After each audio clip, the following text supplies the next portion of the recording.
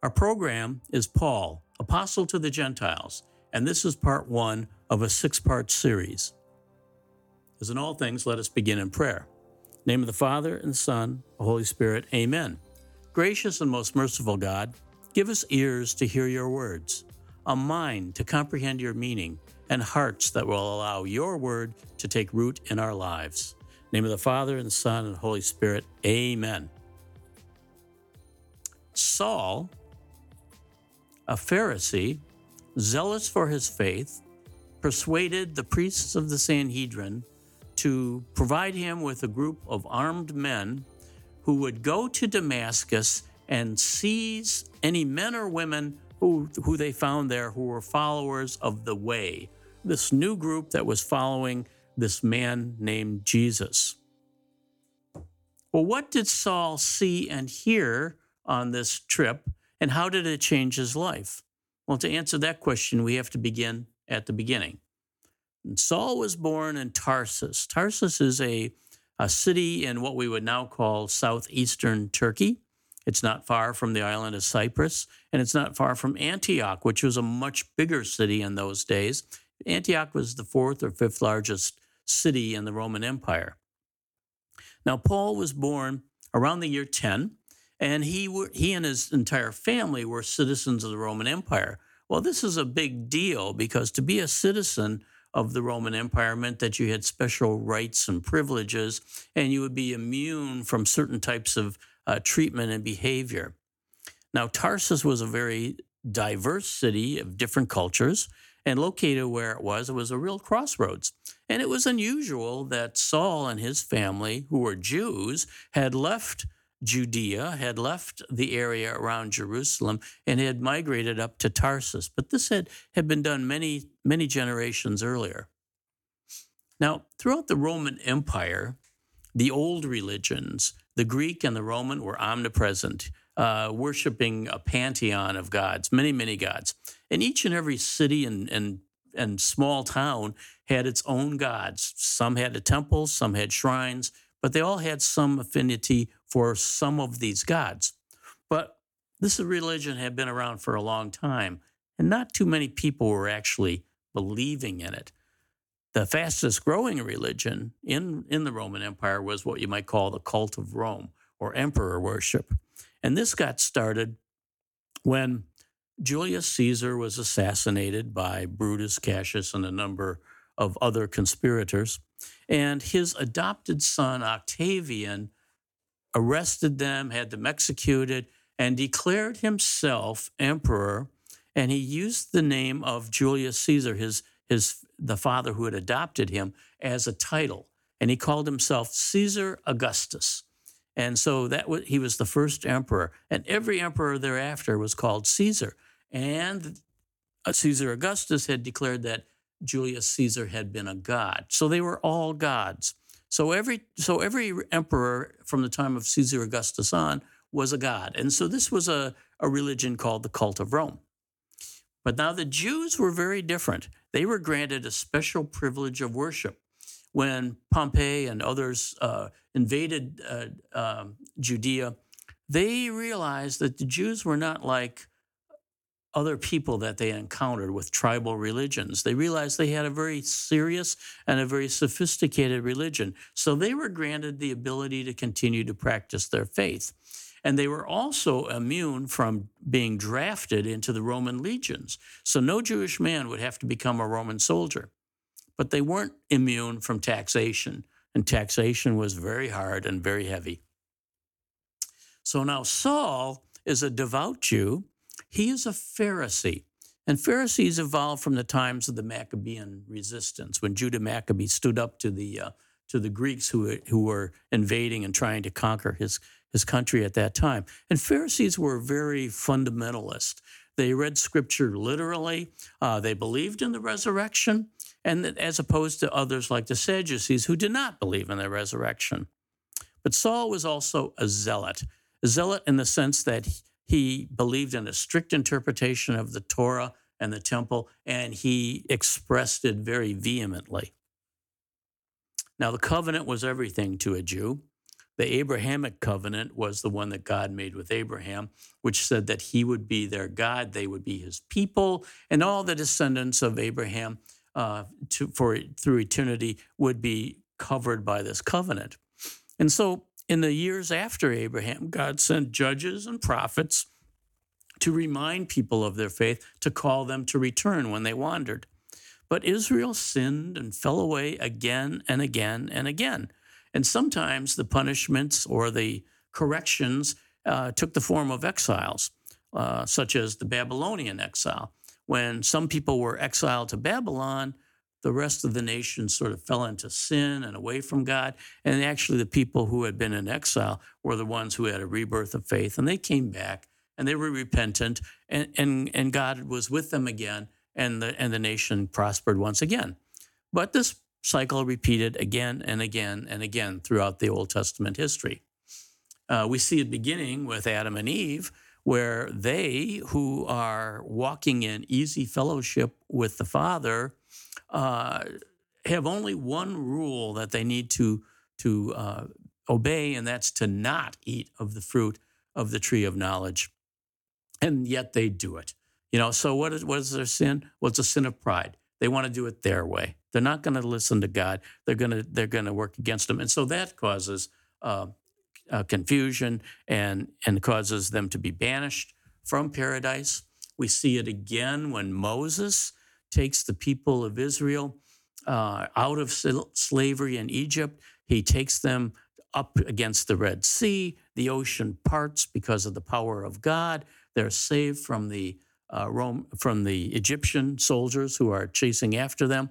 And these people see this, and yet they still continue to sin afterward. And so it's 40 years before these people go into the new land. And in fact, it's not them. That generation dies off. It's their children who get to go into the promised land. And then again, we see it in the different exiles. We see the kingdom of Israel collapsed in the north, and then finally the kingdom of Judah also collapses. And we see the people taken into exile, and then we see them return. And God is always faithful, but there's always these corrective actions that have to take place. So they have a covenant. What does a covenant say to them? They are people with one God. They have one law. They are one people. They are a special people called out from all the earth by the Lord God. And they remind themselves of this by saying the Shema prayer, which they recite at least once every day.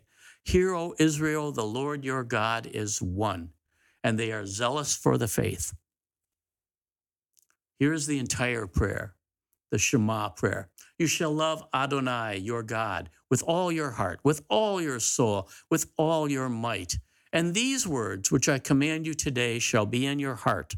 You shall teach them diligently to your children, and you shall speak of them when you are sitting at home and when you go on a journey, when you lie down and when you rise up. You shall bind them as a sign on your hand, and they shall be jewels between your eyes. You shall inscribe them on the doorposts of your house and on your city gates. So the people of Israel have this great covenant. And as they're following Moses across the Sinai and they're approaching the kingdom of Moab, the king of Moab enlists the services of a pagan prophet named Balaam, who is told to go and pronounce a curse over the people of Israel. The king of Moab is very scared because the people of Israel are maybe 1 million in number. They vastly outnumber the people in his kingdom, and he sees them advancing toward his kingdom. He's very afraid. So he sends Balaam out there to put a curse on these people. So Balaam gets out there, and he stands on the mountain. He looks down, sees the people of Israel in the valley, and he pronounces a curse, but the words that come out of his mouth are a blessing. God takes his tongue and uses it for God's purposes. He does this twice. Finally, a third time, the king of Moab enlists him to do it again. And he's riding his donkey, and he's going to where he will encounter the Jewish people. And there's an angel that blocks his path. The donkey sees the angel. Balaam does not. The donkey stops, collapses, finally turns and actually speaks to Balaam and says, "You are fighting against the Lord God Almighty." And so his effort is thwarted. But unfortunately, the Israelite men are not quite so strong in their faith, or at least some of them aren't, and they encounter Moabite women and they're attracted to them.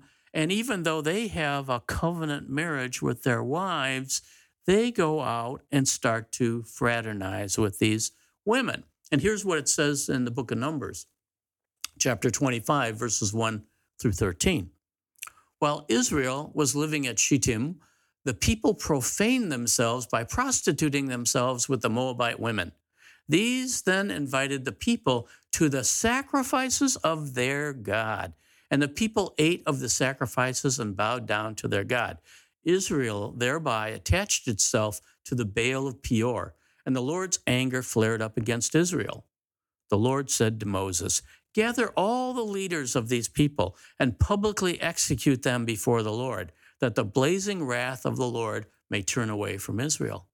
So Moses told the Israelite judges, "Each of you kill those of his men who have attached themselves to the Baal of Peor."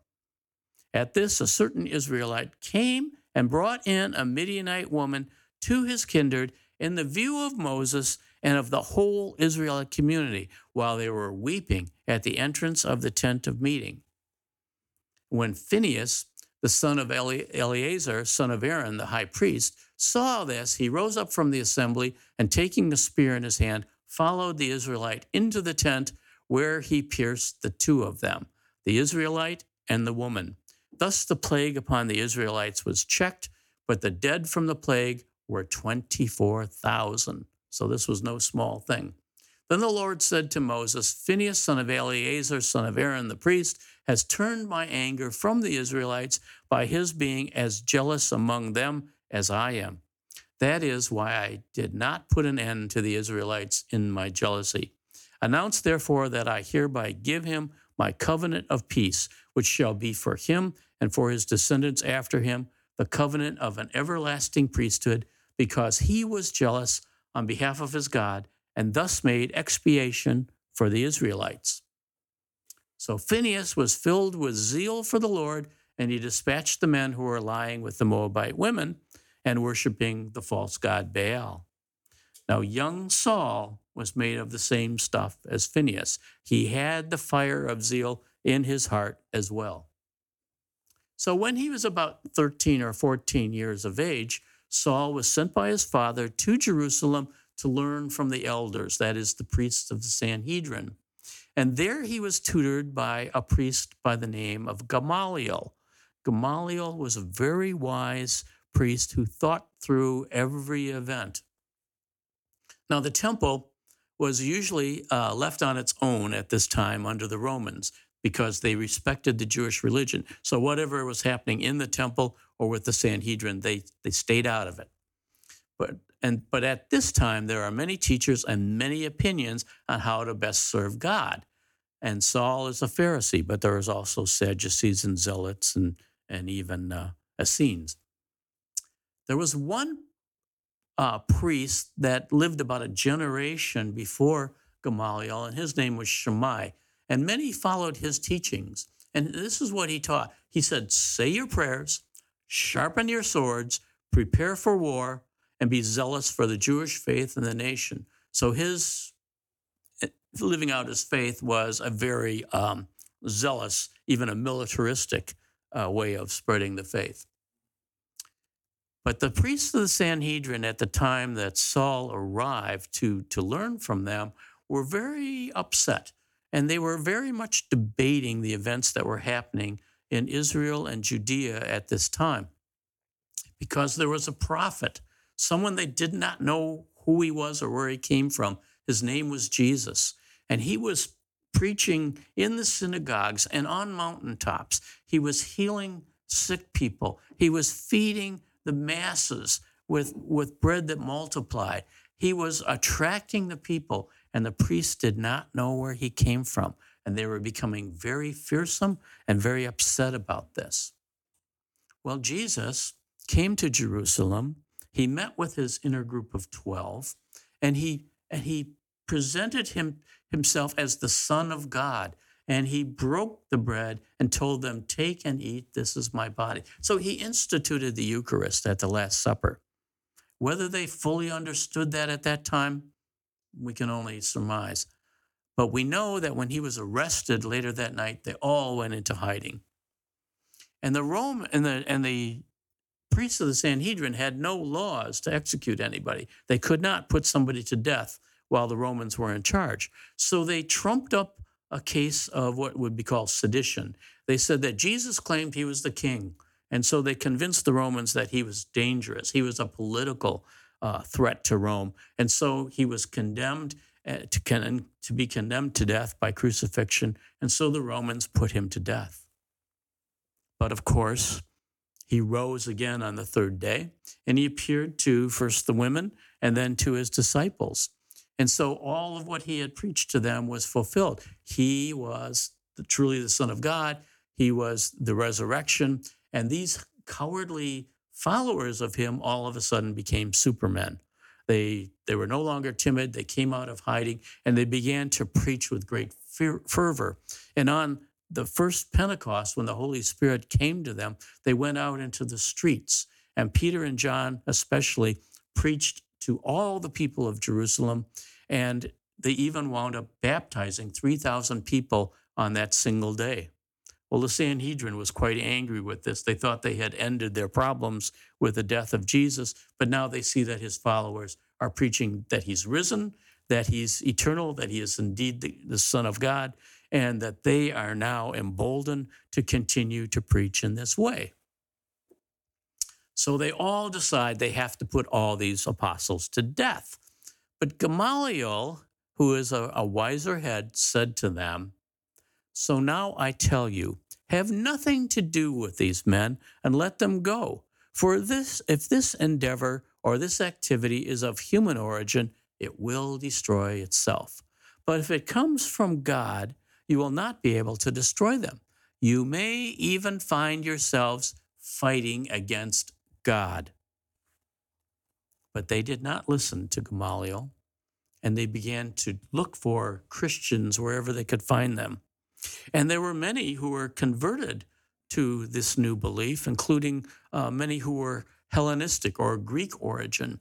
And one of those was Stephen. He became a deacon. And as a deacon, his job was to look out for the poor, take care of the poor in the Jerusalem community. And so Stephen spoke eloquently about his faith in the living God, Jesus, to all that he encountered. And this attracted attention, and the priests of the Sanhedrin condemned him.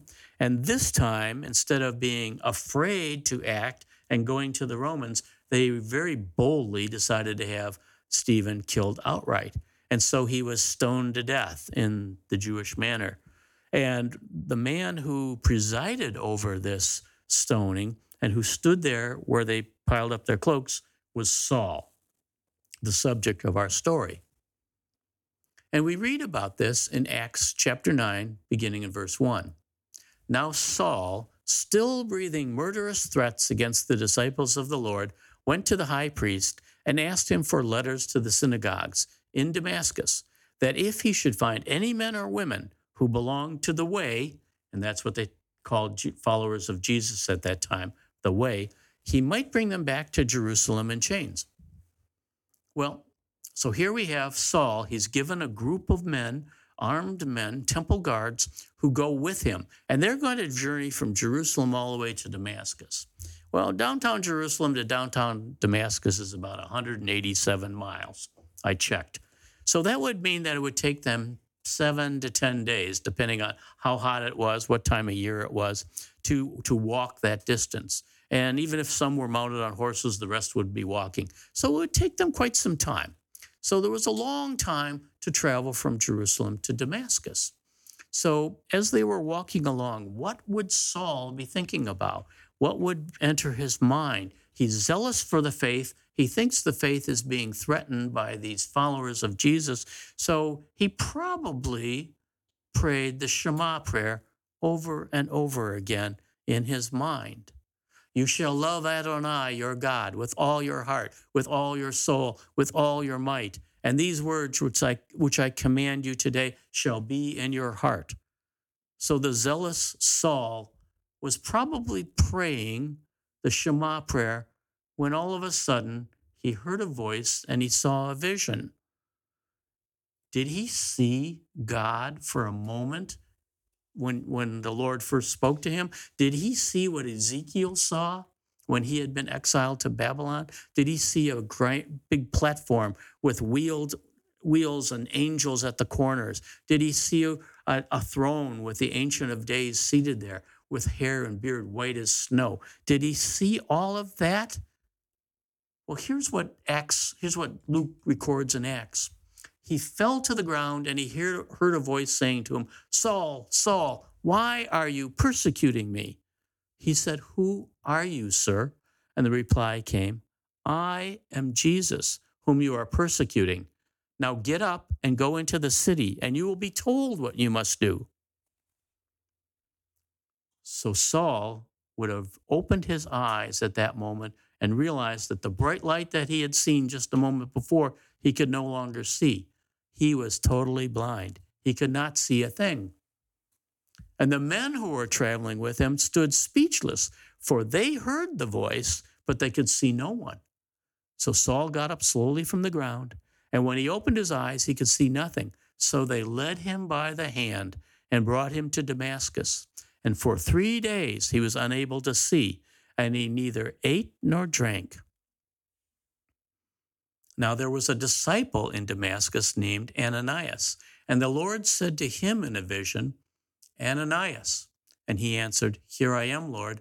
And the Lord said to him, Get up and go to the street called Straight, and ask at the house of Judas for a man from Tarsus named Saul. He is there praying, and in a vision he has seen a man named Ananias come in and lay his hands on him, that he may regain his sight. But Ananias replied, Lord, I have heard from many sources about this man, what evil things he has done to your holy ones in Jerusalem. And here he has authority from the chief priests to imprison all who call upon your name. But the Lord said to him, Go, for this man is a chosen instrument of mine to carry my name before Gentiles, kings and Israelites. And I will show him what he will have to suffer for my name. So Ananias went and entered the house. Laying his hands on him, he said, Saul, my brother, the Lord has sent me, Jesus, who appeared to you on the way by which you came, that you may regain your sight and be filled with the Holy Spirit. So Ananias baptizes Saul. He lays on hands, and at that moment, something like scales fall from Saul's eyes. Saul was blind, but now he sees, and his mind is reeling from the revelation. So Saul goes into the city with Ananias following him. He meets the followers of Jesus that live in Damascus. He starts to preach what he has heard in this vision that he had of Jesus on the road. And he starts to preach the gospel message to everybody and anybody that he meets. He goes to the synagogues. He goes into the synagogues, and as a stranger, he's invited to read from the scrolls. And so he takes a reading and he reads it. And when he finishes, he preaches to them that the passage they've just heard is fulfilled in the being of Jesus Christ, the Son of God. And they are shocked, but some are interested and want to know more. So he's talked to by many, and he starts to make converts. And he continues to do this day after day. He does it in the synagogues. He does it in the streets. And Saul is now on fire for the Lord in a very different way than he was before. But there's danger in this, because Saul is attracting attention from the Jews of the synagogue, those who would reject this message and see him as a threat. So they're beginning to make ominous threats under their breath. And Ananias is well aware of this, and he suggests that it's not safe for Saul to remain in Damascus. So Saul bids Ananias farewell as he sets out for his new destination. Where is he going? He does not reveal this to Ananias or to anyone in Damascus. And we'll take that subject up in part 2 of this series. So now let us close in prayer. In the name of the Father, and the Son, and the Holy Spirit, amen. Our Father, who art in heaven, hallowed be thy name. Thy kingdom come, thy will be done on earth as it is in heaven. Give us this day our daily bread, and forgive us our trespasses, as we forgive those who trespass against us. And lead us not into temptation, but deliver us from evil. In the name of the Father, and Son, and the Holy Spirit, amen. Thanks for listening. Peace be with you.